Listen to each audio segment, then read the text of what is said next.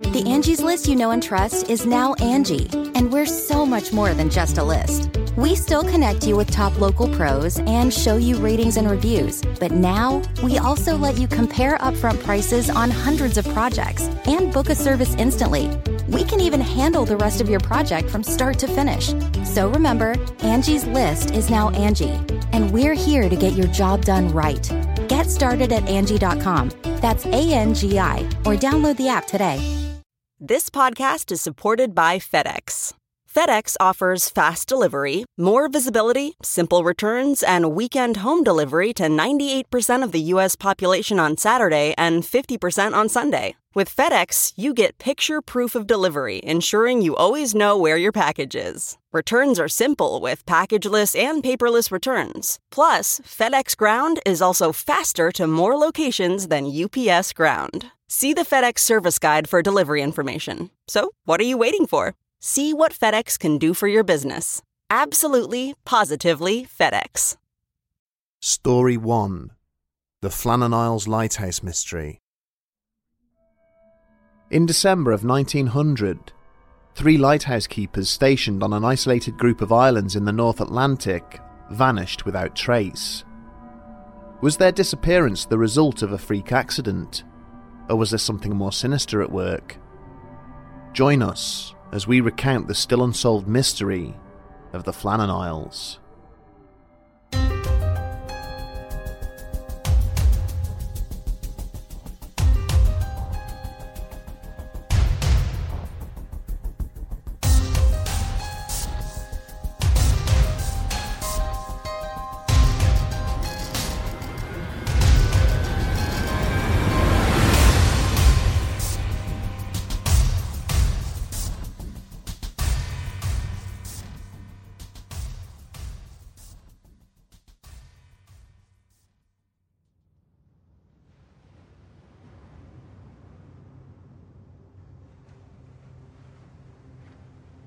There was a sharp intake of breath from the ship's crew as the looming spectre of Eilean Mor emerged from the mist. The towering cliffs of this small islet were an imposing sight to behold, no matter how many times one encountered them. Beneath their feet, the vibration of the engine seemed to dampen as the vessel slowed its approach. Standing at the prow, a lone figure kept his eyes fixed on the lighthouse jutting from the summit of this brooding landmass, which was little more than a silhouette beneath the veil of fog. That in itself was a concern. In these conditions, it should have been lit. The man's name was Joseph Moore, a lighthouse keeper from the Isle of Lewis. It had been 6 long days since he had received orders from the Northern Lighthouse Board to return to his post at Eilean Mor. He had hurriedly made his way to the harbour at Brestcleat, where the Hesperus had been waiting to take him to the nearby Flannan Isles, but poor weather conditions had prevented them from sailing until this morning. For him, the journey had been an anxious one. He had spent the majority of the trip in deep thought, pacing fore and aft across the ship's deck. Any attempts to engage him in conversation had been met with little more than grunts or nods, and he had refused breakfast, taking only a few mugs of coffee for sustenance. The reports had clearly troubled him.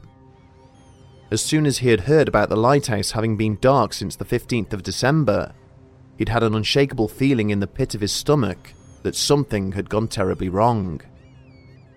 It was not a possibility he was quite ready to accept.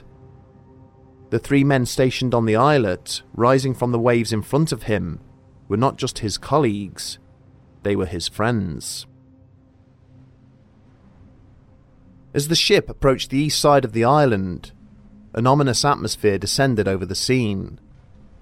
The Flannan Isles had a haunting loneliness to them at the best of times, somewhat punctuated by the fierceness of the seas around them. But on this morning, as the Hesperus came about, there was something else in the air. Something not quite right. Captain Harvey had noticed immediately that the ensign was not flying on the flagstaff, and when Joseph Moore had also made the point that none of the provision boxes had been put out to be restocked, and that there was no welcoming party from either of the 3 men he had been sent to relieve. The eeriness was suddenly amplified beyond words. 3 long blasts on the ship's foghorn split the air as Harvey attempted to notify the lighthouse keepers of their arrival. When this failed to elicit a response, he ordered that the crew set off a signal rocket from the deck below, but still there was no reply from the 3 men. Save for the crashing of waves against the cliff faces and the cawing of seagulls overhead, an oppressive silence hung over the island in front of them, which sat heavy in the heart of Joseph Moore. A short time later, a crewman by the name of McCormick approached him. He explained that the captain had ordered the 2 of them to take the ship's launch across to the East Landing and to report their findings. As the relief keeper made his way towards the waiting boat, he couldn't have known it at the time, but he was about to step into one of the world's most haunting and enduring mysteries. Every day across the globe, people go missing in their thousands. Thankfully, most turn up alive and well. For others not so fortunate, their remains are often found weeks, months, or even years later, having perished through misadventure or foul play. But every so often there are cases in which the missing individuals are never to be seen or heard from again. They simply disappear into the vastness of the world we inhabit. Vanishings like this occur in both urban and rural settings, but in either case, there are often more obvious explanations. After all, there are plenty of sinister people with sinister motives, just waiting to take advantage of any given opportunity. But what about more isolated incidents, such as one where a group of individuals stationed on a remote, uninhabited, and almost inaccessible island, miles away from the evils of the world, simply vanish without trace? On the evening of the 7th of December 1900, almost 3 weeks before the Hesperus arrived at the Flannans, Superintendent Robert Muirhead stepped off the east landing of Eilean Mor and climbed into his waiting launch. Having shook hands and bid farewell to his colleagues, he now headed out to a larger steam vessel anchored offshore, which would take him back to the mainland. As his small boat made its way over the choppy waters, he looked back at 2 of the 3 men he had left behind. They were 43-year-old James Ducat and 28-year-old Thomas Marshall, and they were stood on the east landing waving to him. The 3rd man, 40-year-old Donald MacArthur, was atop the cliffs towering above them, manning the lighthouse as procedure dictated. It was strictly forbidden to leave the light unattended at any time, and so he could not join his colleagues in waving off their supervisor. As Muirhead raised his hand to wave back, not once did the thought cross his mind that he would be the last person to ever see any of these men again, for when the relief vessel arrived 19 days later, they were nowhere to be found. The Flannan Isles, a group of 7 small islets situated some 20 miles west of the Outer Hebrides in western Scotland, were to be the setting of this strange disappearance. The islands themselves were named after the 7th century Irish priest, St. Flannan, and for as long as anyone could remember, they had remained uninhabited. The settlers on the neighbouring Isle of Lewis and the rest of the Hebrides always viewed this bleak and deserted group of craggy rocks with great superstition. Many fishing boats and merchant vessels had foundered there over the years, and although the Hebrideans often ferried sheep to graze on the Flannans' lush turf, they believed it very unlucky to spend a night there. During the 1890s, the Northern Lighthouse Board decided to construct a lighthouse on Eilean Mor, the largest of these 7 islets. It took 4 years, and building work was constantly hampered by the tempestuousness of the wild Atlantic Ocean, which made it very difficult to land supplies. Nevertheless, the lighthouse was completed and went into operation on the 7th of December, 1899. It had no wireless communication, and the only way of contacting the mainland was through the use of visual signals, which could be seen by the Hebrides on a clear day. The lighthouse itself would have been operated by up to 3 men at a time, with a 4th keeper on shore, rotating in as relief. The mystery began on the night of the 15th of December 1900, when a sudden squall broke out in the vicinity of the islands.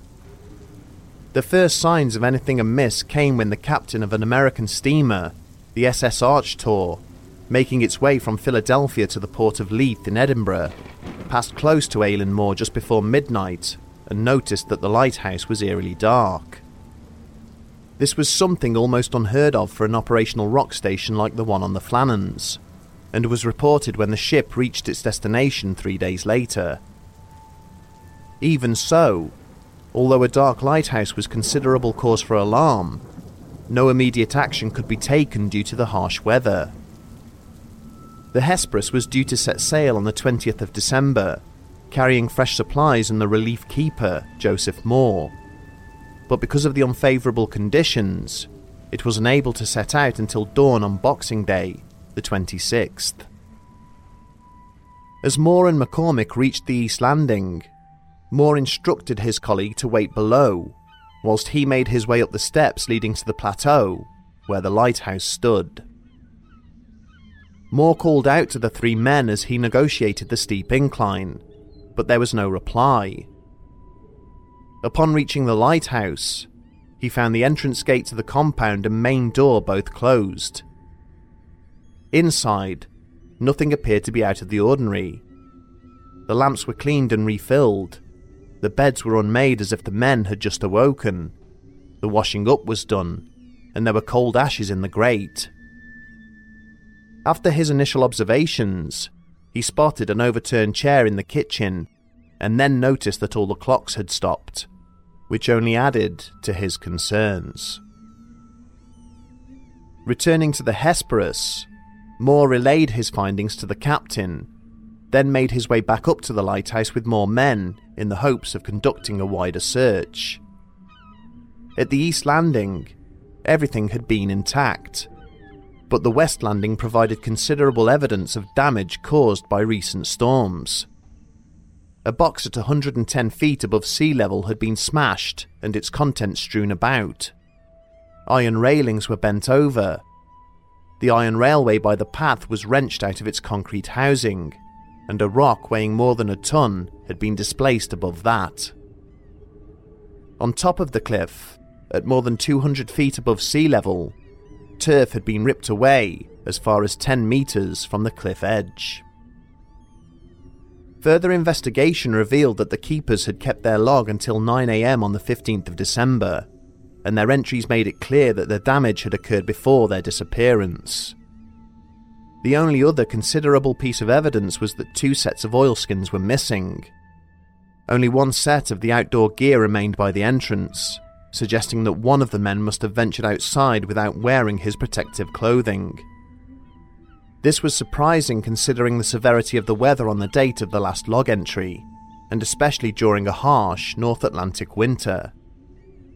Of the keepers themselves, there was no sign, either inside the lighthouse or anywhere else on the island. They had simply vanished. Moore and 3 volunteer seamen remained behind to attend to the duties of getting the lighthouse back up and running, whilst the Hesperus returned to the shore station at Brest-Cleet. From there, Captain Harvey sent a telegram to the Northern Lighthouse Board, dated the 26th of December 1900, stating, "Dreadful accident has happened at the Flannans. The 3 keepers, Dookout, Marshall and the Occasional, have disappeared from the island. The clocks were stopped, and other signs indicated that the accident must have happened about a week ago. Poor fellows, they must have been blown over the cliffs, or drowned trying to secure a crane, or something like that." Whatever the cause of the keeper's mysterious disappearance was, several embellishments have been added over the years, such as the classic half-eaten meal, which was supposedly found on the keeper's kitchen table.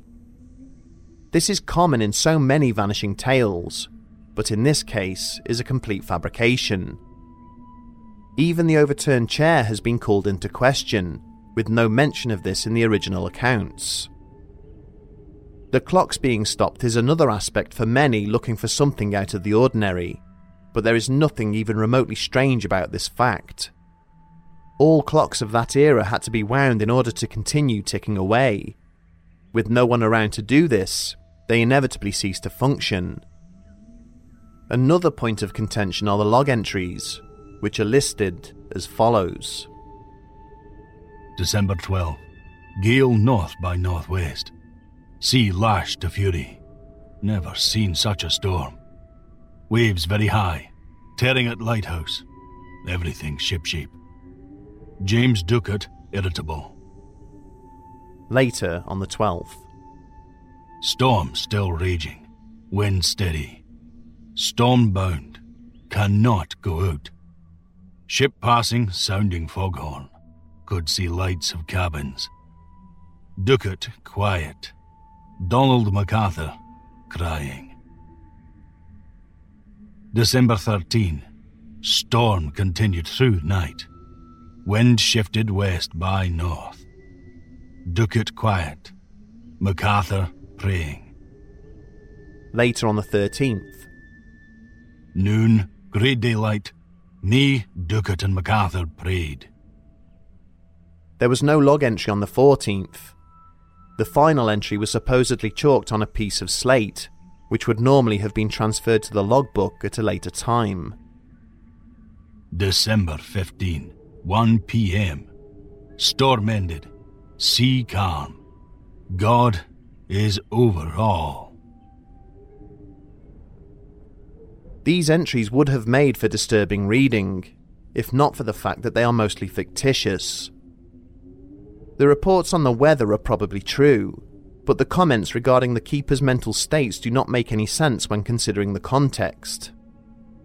A Northern Lighthouse Board logbook is an official, process-bound document. It is not a diary for an employee to record his personal thoughts, especially regarding other members of the team. It seems rather odd to suggest that Marshall would have written such statements about James Ducat. Ducat was Marshall's superior, and it would have been today's equivalent of an employee writing on an office message board or official report that their boss was in a foul mood. Had the men survived, the Northern Lighthouse Board would have rightly asked Marshall to explain why he had written such personal remarks. The comment about MacArthur crying is also completely out of character, as he had a reputation for being a tough old sea dog. In fact, all three men were highly seasoned and rather hardy. It was a prerequisite for the job, so the idea of them cowering beneath a violent storm, which they would have been more than used to as it was a common sight around the Flannans, is an insult to their memory.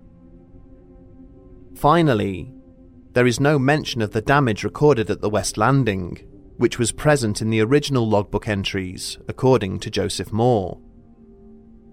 The source of these false additions has been traced back to an American pulp magazine, published in 1921, many years after the incident took place. This was perhaps a harmless attempt by the publication to add more intrigue to the mystery, but it has ultimately become confused with fact. In any case, no bodies were ever found, no other clues were uncovered, and we can only speculate as to what really happened on those windswept isles in that cold December during the last year of the 19th century. Theories have ranged from the mundane to the extreme, with the most fantastical mentioning sea monsters, boats filled with phantoms, kidnapping by foreign spies, and even alien abduction.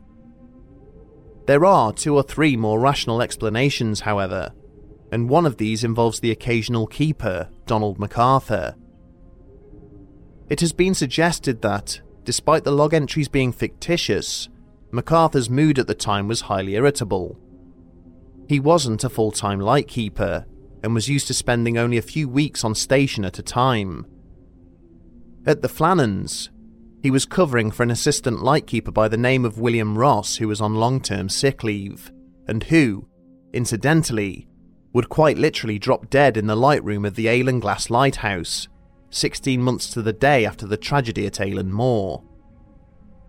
As a result, MacArthur had already spent most of October, all of November and the beginning of December on the Flannans by the time Superintendent Robert Muirhead visited them on the 7th of that month. The fact that a superintendent took the trouble to visit the keepers at such a remote station in the middle of December is quite unprecedented, and suggests that he did so because there were issues brewing between the men. It is highly likely that Muirhead made the trip to calm the situation and assure MacArthur that he would be relieved on the 20th by Joseph Moore. In MacArthur's eyes, though, this simply translated that he would have to spend yet another 2 weeks away from his family. It is not hard to imagine what may have transpired from this situation. Some have suggested that MacArthur possibly suffered a bout of cabin fever and took the lives of Marshall and Ducat.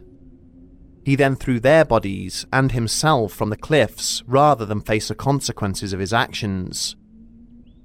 There was little, if any, evidence of any kind of struggle inside the lighthouse, so if this line of thinking is to be taken seriously, it would require that MacArthur lured the other 2 men to their deaths whilst outside. One of the most prominent theories suggests that the men were swept away by a freak wave. It postulates that Marshall and Ducat had gone to secure some of the damaged equipment at the West Landing, leaving MacArthur to man the lighthouse. A box containing mooring ropes and other essential items was apparently wedged in a fissure on the cliffs at 110 feet, and it is thought that one of the men got into trouble trying to retrieve it. The other man who was with him then rushed back to the lighthouse seeking assistance from MacArthur, and as they worked to rescue their colleague, all 3 of them were taken unawares by a freak wave. Whilst this is probably the most convincing explanation, it is not without its flaws. First of all, it is clear from the log entries that the disappearance occurred in the late afternoon on the 15th. In the years since, many lightkeepers have questioned why Ducat would have left it so late in the day to try and retrieve the box of supplies, especially with the fading light and deteriorating weather conditions. They agree that any lightkeeper worth their salt would have carried out this task in the morning. Ducat had more than 20 years of experience to call upon, and was by all accounts one of the best lightkeepers in the service. So why would he have unnecessarily risked his life and those of his subordinates when the West Landing was being hammered by 30 to 40 foot waves and the wind was building up to just below storm force? Speaking of the wind, a relatively new theory put forward by Keith McCloskey in his book, The Lighthouse, suggests that a vortex may have been responsible. Many lightkeepers who served on the Flannans will attest to just how strong the winds can get on those isles, with some of them describing how they had been lifted off their feet and carried through the air for quite a distance. Because the Eilean Mor Lighthouse is constructed on sloped ground, the wall around the complex is lower on the west side than at ground level in front of the winch house, which means it offers no protection from westerly winds and causes something of a wind tunnel effect through this narrow passageway. McCloskey postulates that high winds on the afternoon of the 15th of December may have caused shutters or doors around the complex to bang and slam, and that 2 of the men donned their oilskins and ventured out to remedy the situation.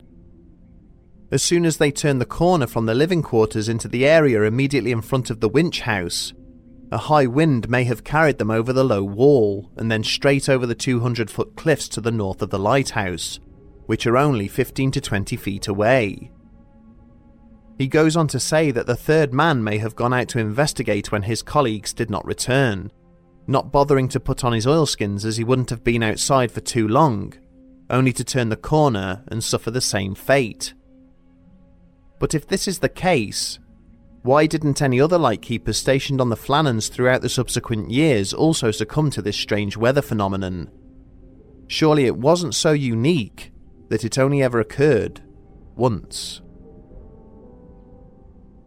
The riddle of the Flannan Isles has been an endless source of fascination, one which has inspired stories, films, poems, songs, and even an opera, but the whole truth may never be known.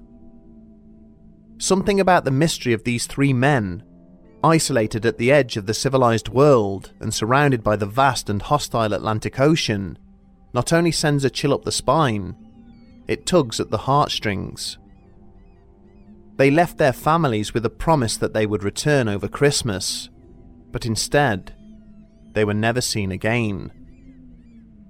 James Ducat was married with 4 children, MacArthur married with 2, and whilst Marshall was single at the time of the disappearance, he must have sired children at some point in his life, as there are descendants of his alive today. There would be no closure for their loved ones, only heartbreak and confusion. The lighthouse itself remained manned and without further incident up until 1971, when it became fully automated. It is still in operation to this day, and the Isles are now only visited occasionally for maintenance purposes. Over the years, the islands never could quite live up to their cursed reputation, as nothing out of the ordinary ever took place there again. But the mystery of Eilean Mor lives on, perhaps forevermore. In closing, we leave you with the words of Superintendent Robert Muirhead, who, in his official report of the 8th of January 1901, said of the keepers, "I visited them as lately as the 7th of December, and have the melancholy recollection that I was the last person to shake hands with them and bid them adieu."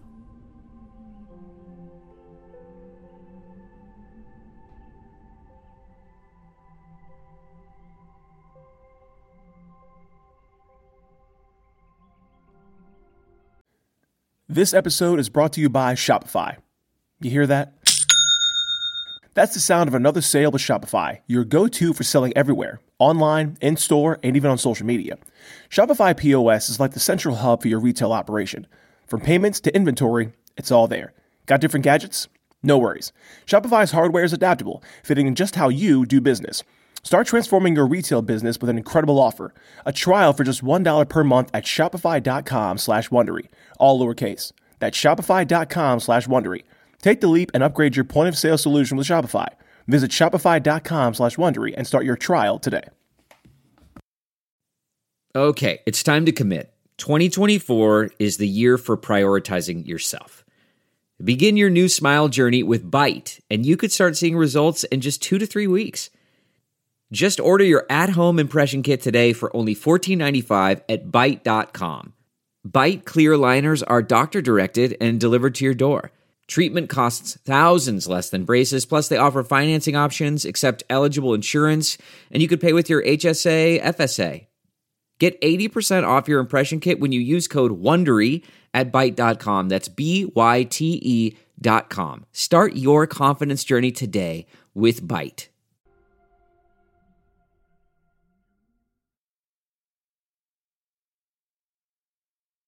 Story 2. Vanished without a trace. The northwestern state of Alaska remains one of America's most unsettled and unexplored regions. It is a place of wonder and mystery, but also of great danger, with roughly 2,500 people going missing there every year. And one settlement, situated far to the west of the state, remains the setting for some of the most bizarre of these disappearances.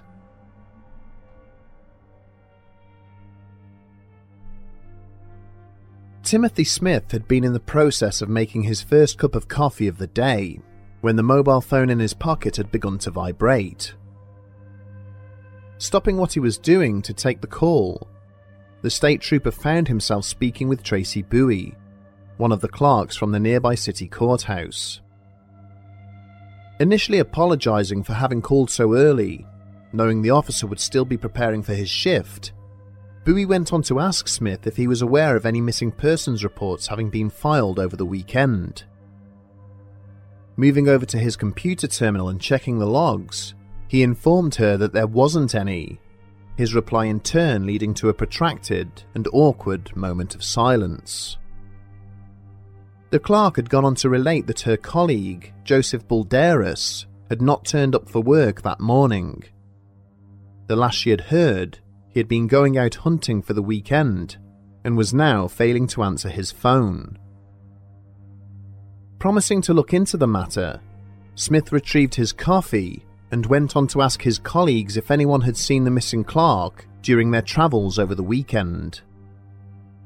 A popular and easygoing guy, well known around the town of Nome, it wasn't surprising when 2 local officers did recall having recently seen Balderas' car parked out near mile 44 on the Nome Council Highway. After clearing things with his superior and phoning Bowie with a quick update, Smith then grabbed hold of the keys to his cruiser and made his way out of town towards the location. Sure enough, as the marker post for mile 44 came into view, Smith could see a dark blue Dakota truck parked up on a nearby verge. Having checked the parked vehicle was secured and unattended, Smith had proceeded to remove the loudhailer from inside the cruiser and then call out for the missing man several times. All he received was silence, which seemed to grow more ominous with each passing second. Checking the Dakota once more, he saw no signs of damage and no obvious tracks leading away into the bushes alongside it. The state trooper considered the parked truck for a moment and began to feel a familiar tingling sensation as the hairs on the back of his neck bristled with unease. Shortly afterwards, at his insistence, additional units were soon on their way, in possession of thermal cameras and search dogs. But when the hounds had been walked up to the vehicle in order to catch its owner's scent, they had proceeded to track only a little further down the road before coming to an abrupt halt. Despite several more attempts and the repeated urging of their handlers, the pair of tracker dogs instead remained sitting stubbornly on the spot where they had come to rest, in the middle of the highway, several yards from the abandoned vehicle, with no forward progress in any direction. It was as if the missing man had simply ceased to exist on that very spot.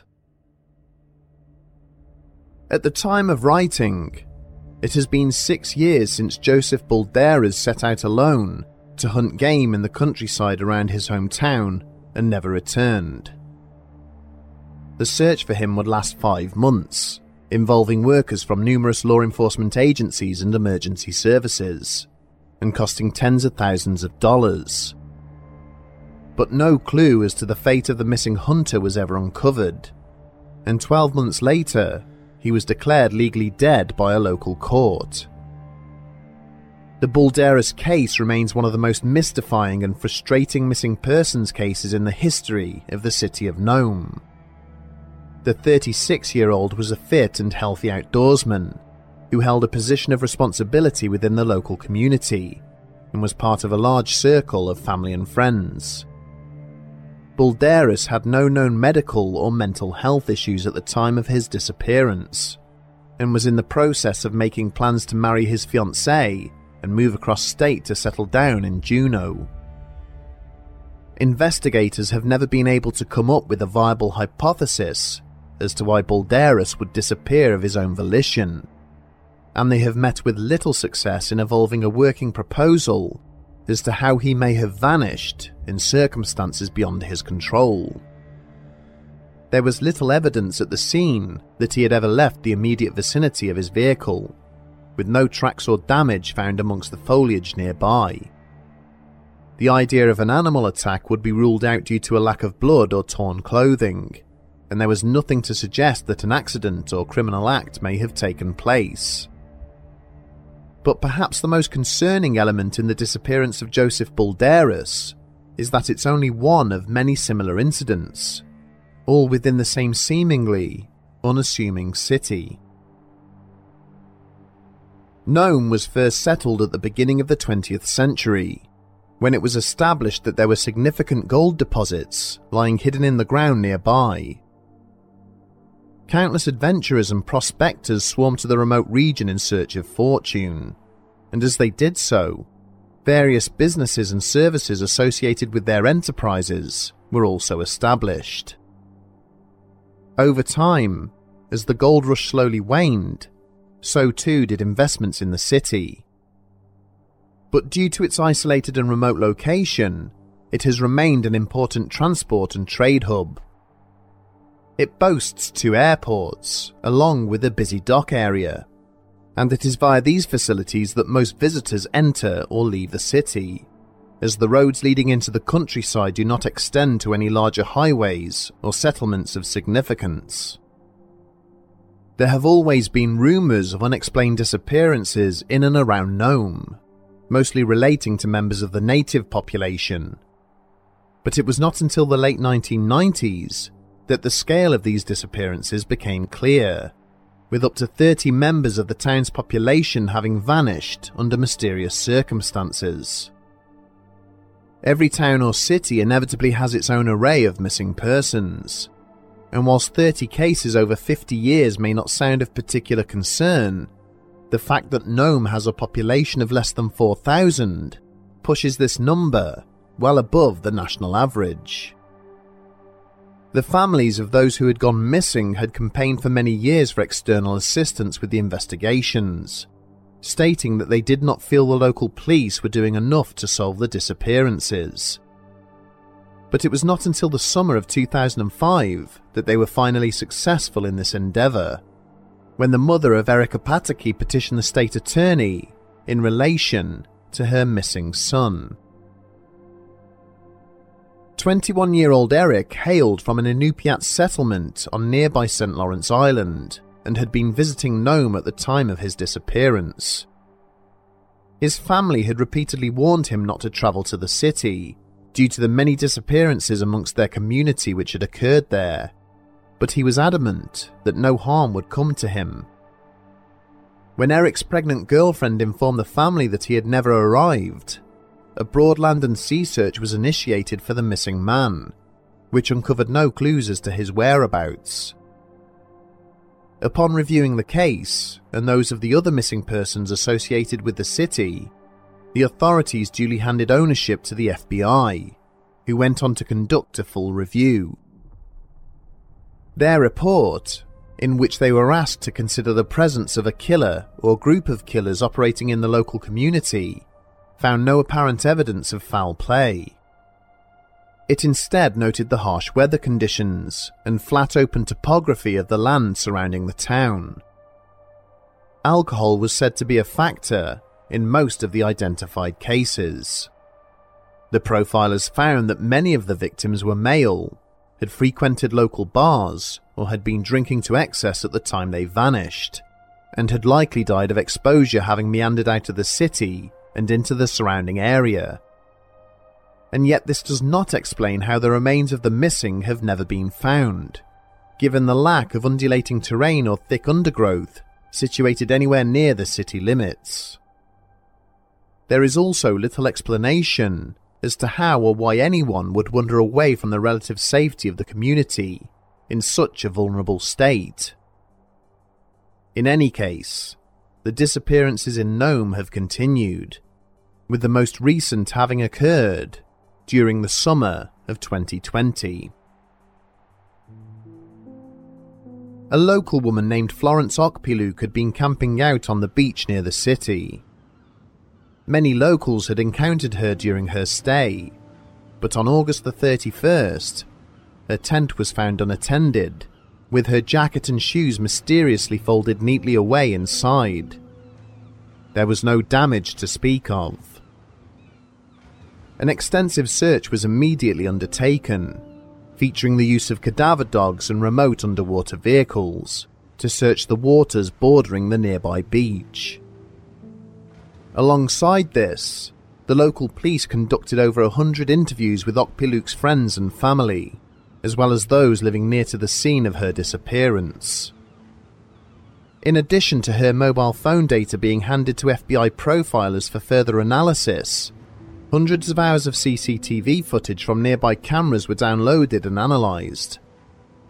Not one person was seen to have either entered or exited the city limits during the time Okpiluk was last sighted, and the only vehicle to be seen moving was quickly eliminated from the police inquiry. She was in a loving relationship at the time of her disappearance, with her parents and young child waiting for her to come home. The area around her tent was open flatland, with no sign she had passed through it.